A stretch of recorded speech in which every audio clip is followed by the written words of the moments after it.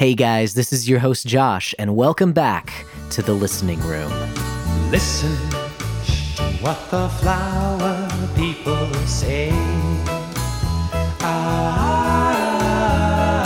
Listen, it's getting louder every day.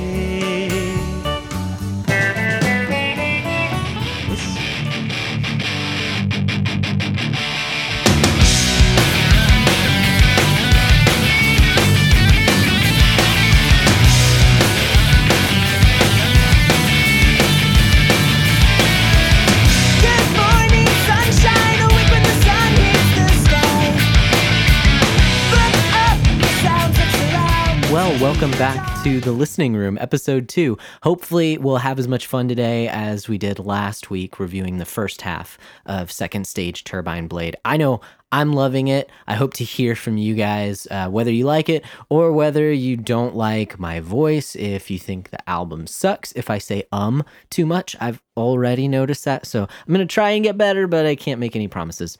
Anyways, I don't want this to be about me. Let's jump right back into the music, picking up track 5.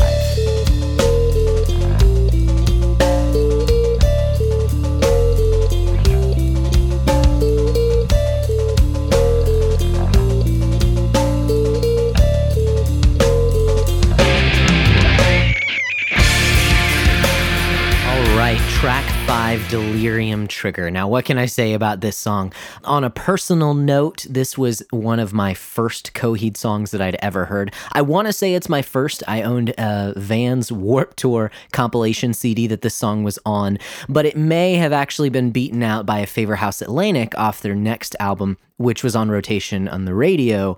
I don't know exactly which one came first, but this is my first memory, and this is what caused me to get into Coheed and Cambria. Now, it starts out, and this song is ominous from the very beginning that you just heard, with the drums coming in and with that meandering guitar line that really just gives you this sense of you're in a very strange place. You're not sure quite what's going on. And I think this song, more so than any of the other songs on the record, can be taken by itself, and it gives you a certain feel, a certain vibe over the entire thing. And to me, what I take from it is that this song was very heavily inspired by the movie Alien. It's got that very ominous, eerie feeling. Throughout the entire song, you get these feelings of dread.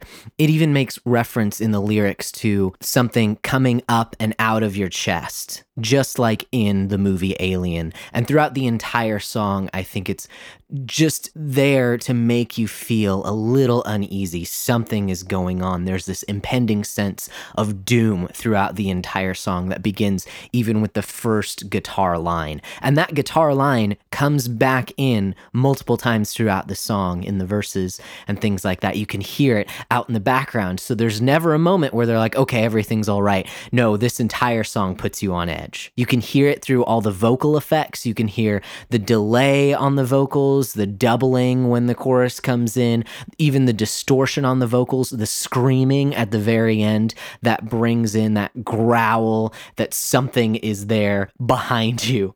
The vocal performance on this song is fantastic. Claudio knocks it out of the park with his whispers on the pre-choruses, with his very delicate vocals, and then when he screams out, "I don't feel alive," you can really relate with what he's saying just in the emotion that he brings in his voice. This song, again, is very dynamic. It plays with silence. They drop out multiple times throughout the song to emphasize the words. And it sounds like musically when they drop out, what Claudio's talking about are memories of this person that's being terrified by this alien menace.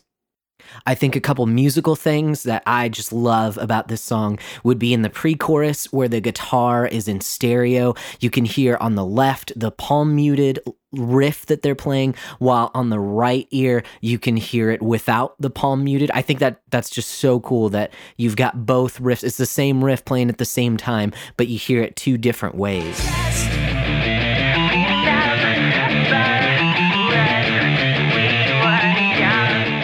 In the bridge portion of the song, you hear the chorus effect on the guitar. I think it fits the madness that the character is going through in this whole song. He's talking about how they made us do things to you and he doesn't feel alive.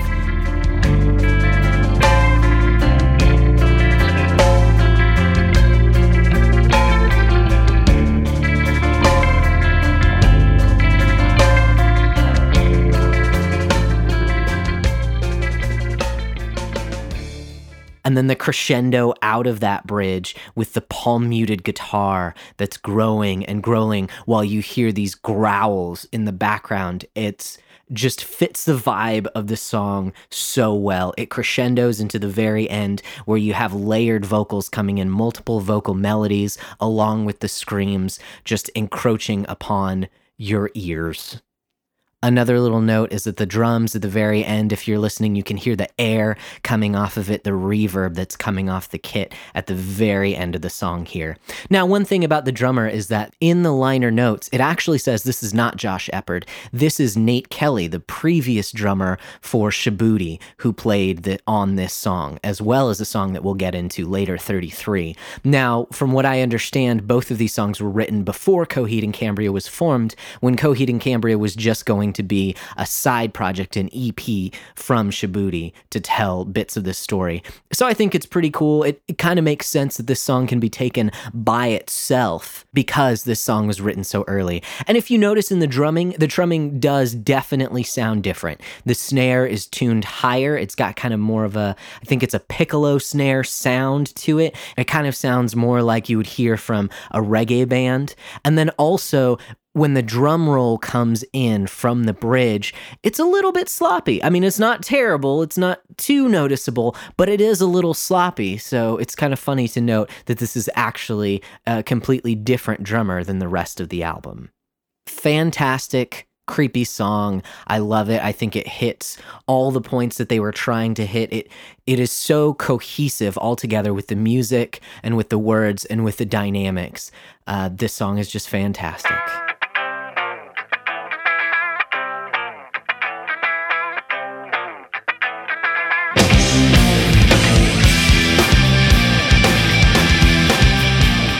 Track 6, Hearshot Kid Disaster. Now this song begins with an intro that sounds like the band is just kind of jamming out, having a good time.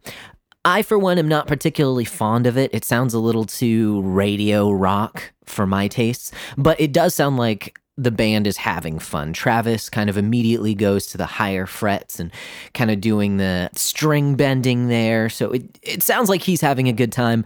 I'm just not really feeling it, especially after coming off of Delirium Trigger. This mid-tempo rocker really doesn't do much for me.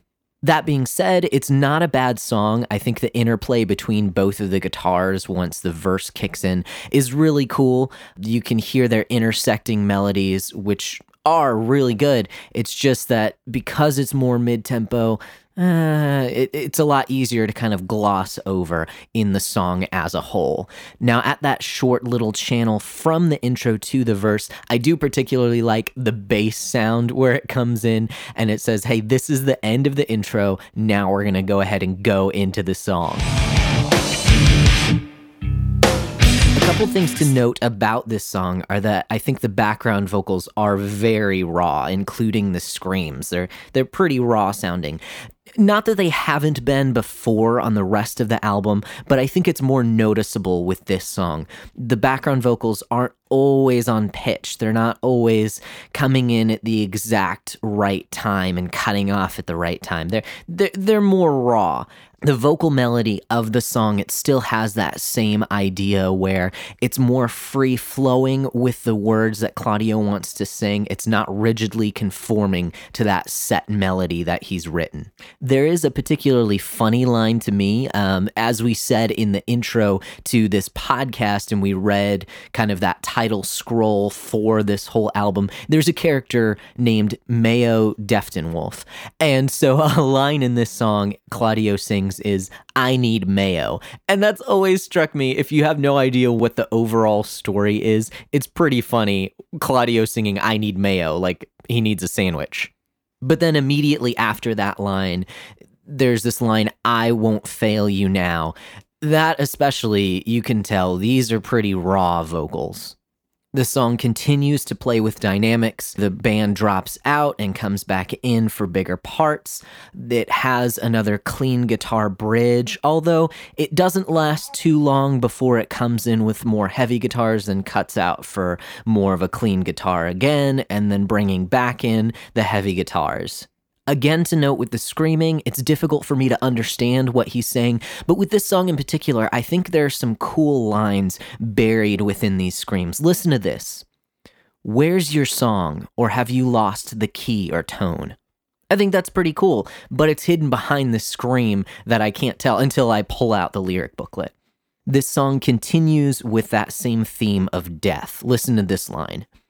"Wound open and squeezing my heart against this pain inflicts, and in passion I bleed for it." Wow. The overall feeling of the song from the lyrics, it feels like an apocalyptic fallout for me, with lines like, "Killed the president and still searching for your face in the cloud that buried New Mexico." And then lastly, "They gave me this book and flint and a match to go with it." It feels kind of desolate from a lyrical standpoint.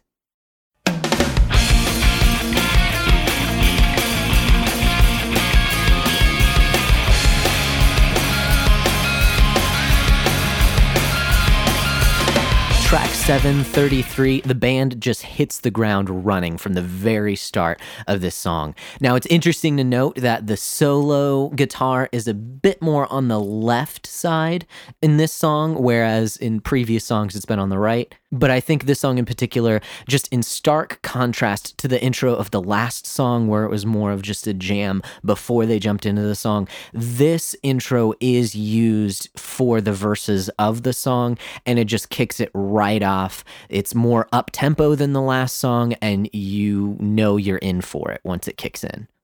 I love the vocal melody of this song. I think it complements the guitar lines really well. There's some gang vocals in the chorus of this song, which is pretty cool. It gives it kind of a more pop-punk feel, especially with the faster tempo of the song. Again, the verse lines don't rhyme in particular, but they have that continuing melody that Claudio puts together. It is interesting that this song was also written by Shaboody before they were Coheed and Cambria, so this is Nate Kelly playing the drums on this song. It's pretty cool because if you listen to the drums, they're a lot more technical. He's doing a lot more fills in this song. Let's take a look at one part that I think where the drums just shine.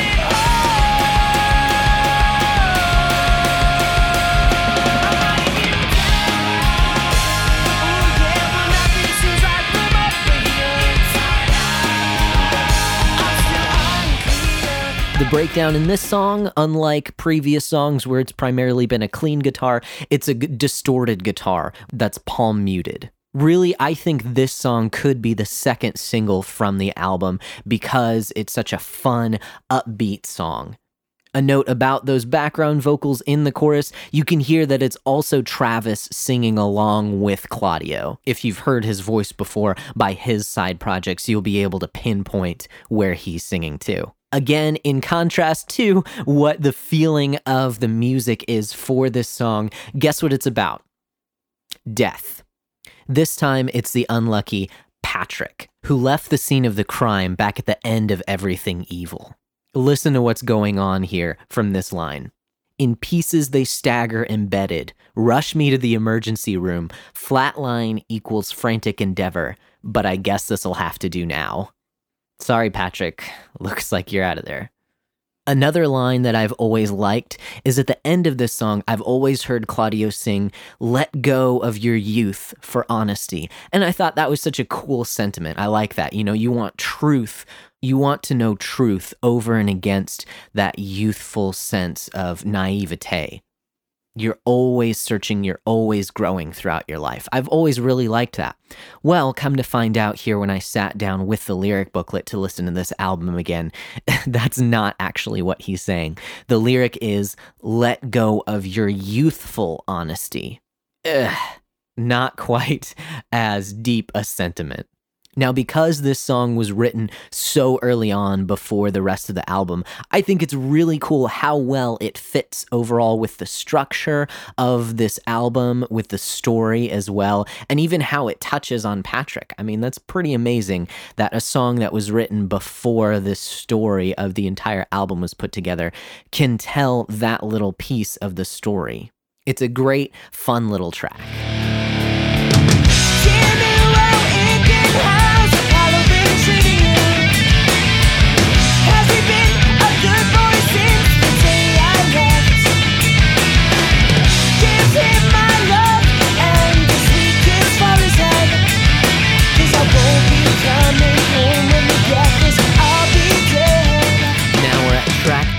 June song Provision. I think this is another great intro by the band. It's just simple power chords, but I love it. And then Travis comes in and he adds so much to that catchy, simple power chord line. Throughout the intro, as well as in the verses, he's just going everywhere. I love his guitar work and the interplay between his guitar and Claudio's, and where the vocals just perfectly sit on top of that. The beginning of this song is just fantastic. It's catchy, it's upbeat, it kicks you in the teeth while still having those pop sensibilities. While continuing to play around with dynamics like the rest of the album, there is a spoken word bridge in this song, which I've never been able to pick apart what they're talking about, except that there's some sort of contract going on.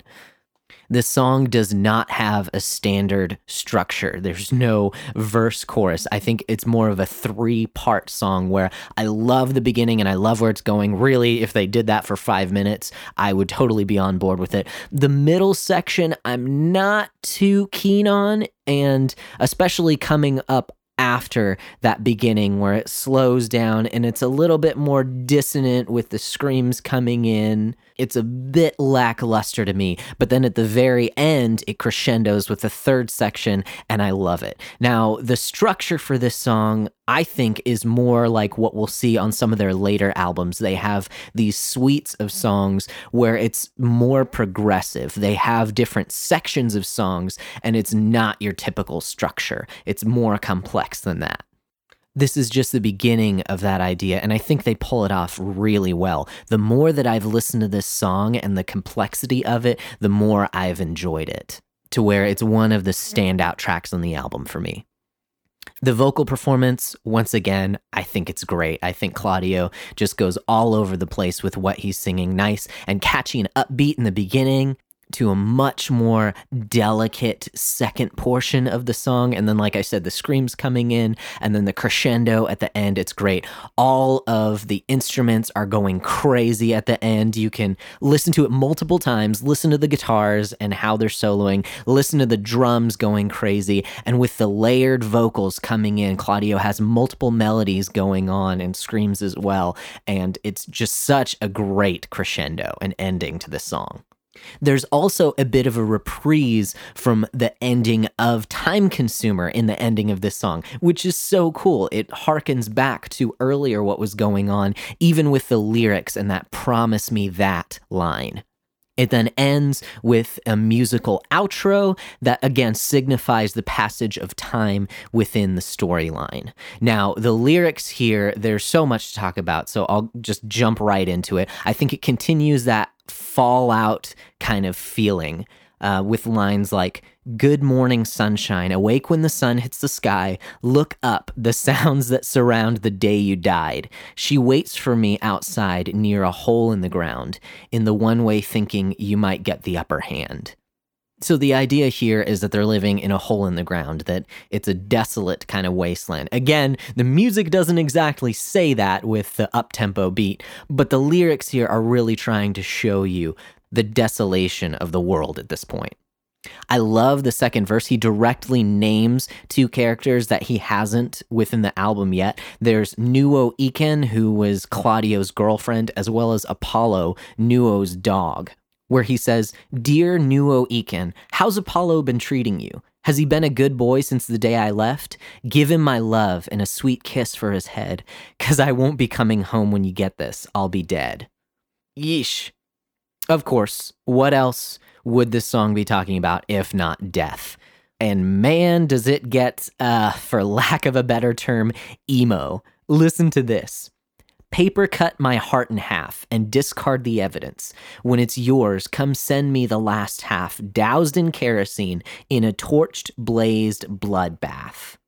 That sounds like some high school angst lyricism. But don't despair. If that's not your cup of tea, I do think he does really well with the rest of the song. With lines like, wait for me, I'm still a boy down here, where's Wednesday? Now this refers back to the song Everything Evil, where he says, Jesse, just come look at what your brother did, here he did away with me. Stay until Wednesday and write me a childlike letter pretending. So back in that song, it's a Tuesday night, and that's when Coheed and Cambria killed their children. So with this line, he's talking about Wednesday, the day after these events, by saying, where's Wednesday? And he's referencing it, in my mind, not to the Wednesday that did come, but the Wednesday that could have come. That sense of normalcy, like, why can't we just reach Wednesday? Why can't things go back to the way that they were and we can have just another Wednesday? Back when he could see his young brothers and sister and his older sister and his mom and dad and just a normal family. And especially with the crescendo of the music coming in with these layered vocals, when you hear, where's Wednesday, where's Wednesday? And at the very end, promise me that. I think they do such a good job here of just conveying that emotion.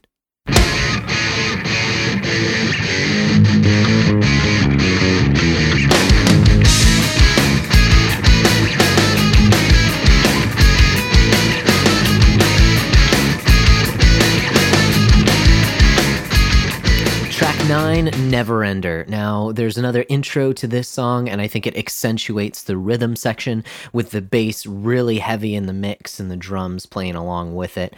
I think overall, the sound of this song mostly captures the era in which this band was writing music. So this band hasn't been on a major label. They don't know what the studio process is. It's more of a DIY ethos. And in those early 2000s, with the place that they were in, with hardcore punk kind of rising to prominence within the DIY section. This song isn't quite hardcore punk. I mean, it's got a little bit in there, but it's more kind of that early emo flavor, that Clarity era Jimmy Eat World with the chugging palm muted guitars that drive forward the song. If I can say it, I think this is the least Coheed and Cambria song on this album. It kind of goes along at a mid-tempo pace, and it does have some accents as well, but it's not quite as dynamic as some of the other songs that they've written. It doesn't quite progress like the other songs do.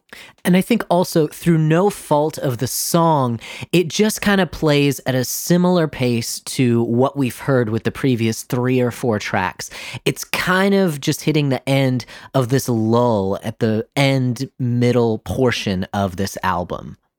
Although that being said, one thing to note is that the chorus is kind of an inverted chorus. With most songs, you want to have a big, catchy chorus that everyone can hang their hat on and that can get stuck in people's heads so they know your music.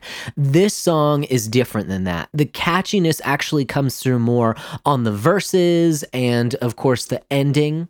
But the chorus is actually more laid back than anything else in the song. So that's a cool little experimental form of songwriting that they use with the song. Now, the lyrics, again, I think it exemplifies where they've come from, this early hardcore emo scene. And it is borderline melodramatic. The character Claudio in this song sounds depressed, with lines like, "Dear Mom and Dad, I write you this letter that states I'll be moving on. Forget your son when he's out on his own." The song even comes to a point where I think it's talking about suicide. The lyrics are, "Point your gun in another direction now that you've cried yourself to sleep.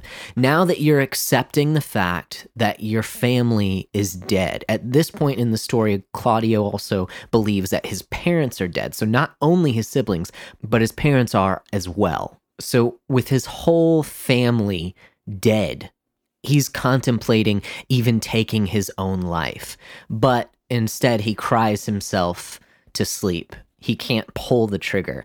And so he's saying, point your gun in the other direction now that you've cried yourself to sleep.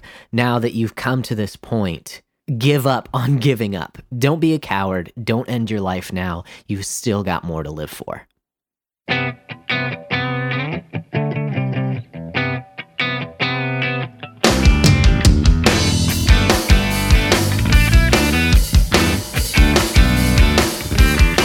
Now we get to track 10, God Send Conspirator. With the heaviness and the despair of the last track, I think especially the intro to this song really just breathes a breath of fresh air upon the listener. It's a lot more laid back musically. It's got a little bit of a jazzy feel to it with a cleaner kind of guitars, but it still stays intricate. The intro to this song is just the verse part played for an intro. But Travis, I love what he's doing with his guitar, where he can double what Claudio's doing, and then he can go off and play his own separate riffs.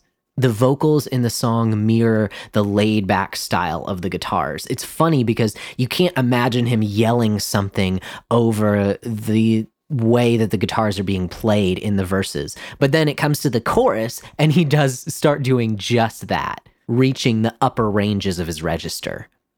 The lyrics too follow the feel of the music, with lines like, "Your wise-ass comments could cheer you up." You know, you've just been through this night of despair, but really you don't need to have the heaviness of the world upon your shoulders. Take that weight off. Why are you so serious? It still manages to harken back to the previous song with lyrics that reference blood and guts, like, "Don't touch a fresh wound that bleeds all over your carpets, the stains. The storybook remains in the page that states you've lied. Accept and then reply. Acknowledge the other guy."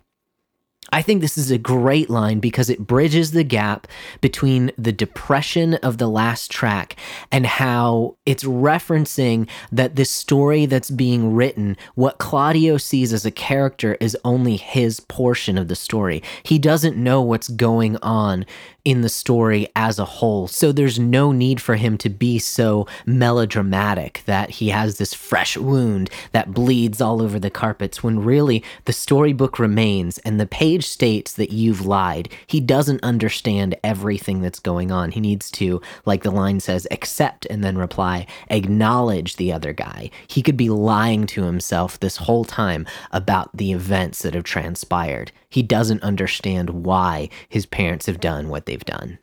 Musically, there are definitely distinct parts of this song. It's very Coheed and Cambria. There's those chunky, palm-muted guitars throughout the song that really accentuate the different parts of the song that Claudio sings over. You'll see this a lot throughout their entire discography. This is very indicative of Coheed and Cambria.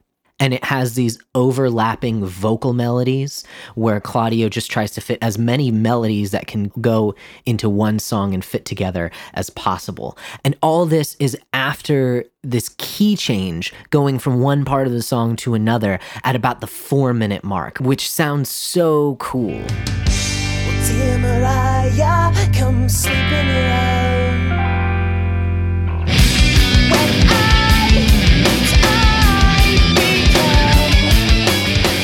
Again, the final part of this song is another crescendo where it feels like the drums are just being loosed, when everything is coming together, when everything is just going off, doing their own thing, having their own little parts. The drums are free to play what they want to while these melodies are bouncing back and forth all over the place.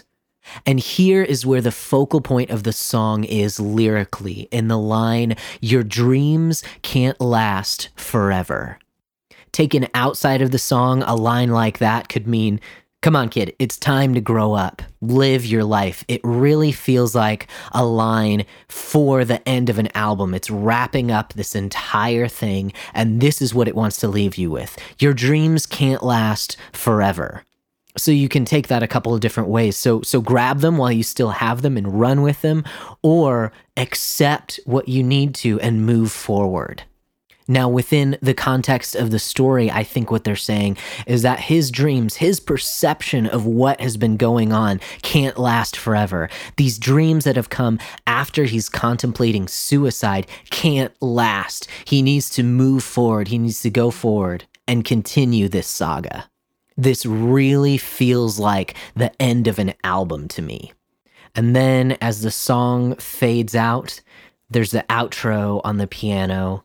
The piano is out of tune, and it's actually playing the same tune from the end of Everything Evil, except this time around it's a bit more out of tune. That record player is unstable when it's playing it back. And this is the end of the second stage Turbine Blade. Or is it?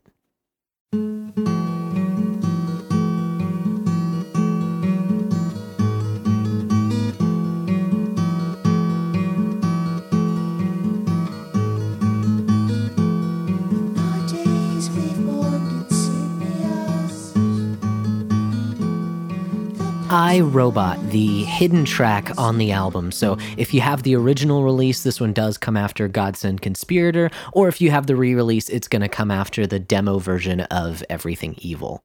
This is, unlike the rest of the album, an acoustic song, and this one definitely sounds like a demo. You can hear the hiss from the guitar recordings pretty prominently. What I think this song does really well, besides just having great melodies, I think it gives you an uneasiness through the entire song, which is really interesting because I think Delirium Trigger did the same thing, but they did that with different effects, especially on the guitar, to differentiate the different points of the song, to make you feel certain things, but also with the vocal performance. The vocal performance in this song, I think, gives you that creepiness, but also just that sense of airiness that's in the song. Even with it being a demo, I think it really imparts something special with a feeling that something is wrong.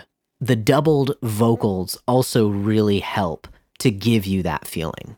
The pre-chorus especially is creepy, with lines that say, "You've been a bad boy. You broke all the rules. You've been a bad boy. You'll get yours paid in full."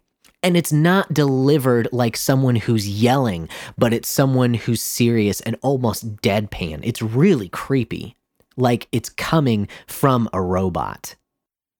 And then the chorus comes in. They felt the need to add to these quarter note strums that the guitar is doing. At least that's my guess, that since the chorus isn't quite as intricate as the verses, they needed to add something else to it. And what they put in are these beeps and these boops and this high-pitched synth padding that I think is just way too loud and really gets in the way of what they're trying to do with the chorus. Unfortunately, it's just bad, in my opinion. It really takes away from what otherwise would be a pretty good chorus. Overall, this song reminds me of Claudio's side project, The Prize Fighter Inferno, which is also a collection of demos, but it has that more acoustic, electric feel, where it's primarily acoustic guitar, but it's got electronics in it as well. So overall, I do think it is a really good song, but it's really marred by those annoying noises in the chorus. There's a live version of this song that they've put out on their Neverender collection that I think is really good as well. It doesn't capture the eeriness of this track, but it does add a few things that I really like too, like the line where they say, "If I'm to be killed, then when, by whom, and how?" Alongside the others that I hold so close. If I'm to be killed, then when, by whom, and how?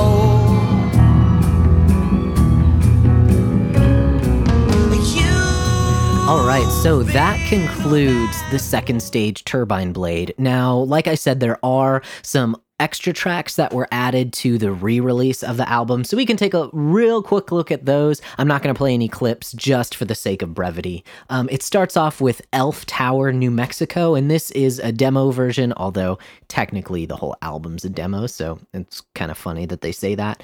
I always thought of this song as kind of an alternate version of Hearshot Kid Disaster, since it has references to New Mexico, although I guess that's not entirely true. It just sort of fits into the story when New Mexico was being destroyed, because in Hearshot Kid Disaster, they reference that it was destroyed. There is one little bit to this song that I really like, and that's where Claudio actually says the words Coheed and Cambria.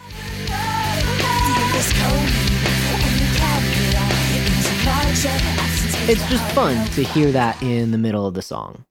Now, my thoughts on it are that it is a good song, and I'm glad that I have it as an unreleased track that was added to the re-release, but I'm also glad that it was cut from the final album, just because not that it's a bad song, but I think that in the overall flow of the album, this song would have been kind of monotonous along with, if it was thrown in there with Hearshot Kid Disaster and 33 and Neverender, it kind of just would have floated there and wouldn't have added much to the overall album. So still a good song, but I'm glad that it was only released as a B-side. The next B-side is just an acoustic demo version of June Song Provision. It opens up with a sample from The Evil Dead, which is kind of funny because I actually heard the song long before I watched the movie, and so when I finally saw him pick up the shotgun, it made more sense to me what they're referencing with the song. With this acoustic demo version, I think you really get a glimpse of how Claudio writes with his acoustic guitar and how he adds in vocal melodies everywhere throughout the song. I much prefer the version that made the album, though. Lastly, there's a demo of Everything Evil. Now, this is a demo of a song that made the album. From what I can tell, they used all of the same recording. This is just a different mixed version of the song. So really, if you're not listening in headphones, if you're not really listening to the song, you're not going to be able to tell that there's much of a difference. I do think it's cool that in the beginning of the song, the vocals start out in stereo, that it's not just a mono take of his vocals. It just adds a little something, but the kick drum isn't quite as full. It's really mostly the same song though. So if you like the original, you'll like this version because they're basically the same. Okay, so for real this time, that is the second stage Turbine Blade by Coheed and Cambria. We've seen a lot of reoccurring themes here. This overall DIY aesthetic with the album because it was a collection of demos. This same sound throughout the album, with very raw background vocals, even main vocals, but with lots of emotion, I think lots of heart that bleeds over into the songs themselves. You hear lots of fuzzy guitars. There's an intro to almost every song.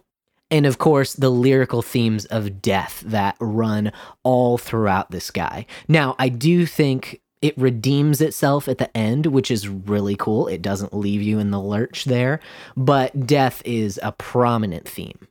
Overall, I personally love this album. It's one of my favorites by Coheed and Cambria. I will say, after kind of listening a bit closer, that the middle half of the album towards the end is kind of a lull for me. There's not much there to break up the monotony, besides June Song Provision, which is great, and 33 really helps keep the tempo up. But I think with Hearshot Kid Disaster and Neverender, they're more bland than the rest of the album, and they all kind of bleed together if you're just hearing the album as opposed to listening to each song. I do think overall, second stage Turbine Blade needs to be listened to as an album because of these reoccurring themes musically and lyrically. And honestly, it's probably albums like this where I got my love for albums, not just for songs, because I don't think you can really cherry pick singles from this album, especially with the way that this album sounds. It's hard to pick out just a handful of songs that you like. It really comes together as a whole, and that's where the beauty of this record and generally the beauty of Coheed and Cambria lies. So I absolutely love it. It's in my top 3 Coheed albums. It really just depends on what day you ask me as to which one is my favorite.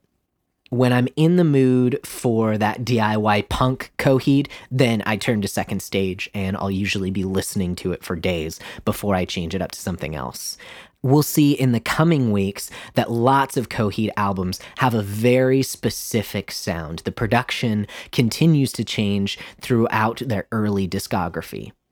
So, if you are married to this sound on this album, unfortunately, you're not really going to get that. But I do think as we see the progression, you're still going to enjoy it. And it's really cool to look back on this album and hear where these guys got their chops. This is a band that had still been around for a few years before they put this out, but you can see their early songwriting technique. And this is back before they were constrained by producers and things like that to really tighten up their songs. This is them at their most pure. Now, obviously, they're still in their infancy, so they have not perfected their craft yet, but this is the raw, unedited Coheed and Cambria.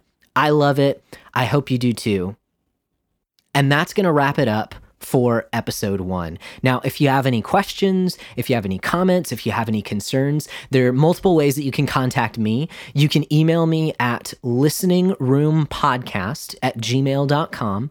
You can call or text on my Google Voice number. It's 617-651-116.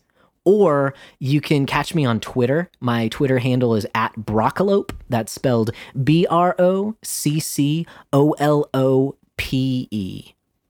Till next time, guys, I'd encourage you, don't just hear, listen.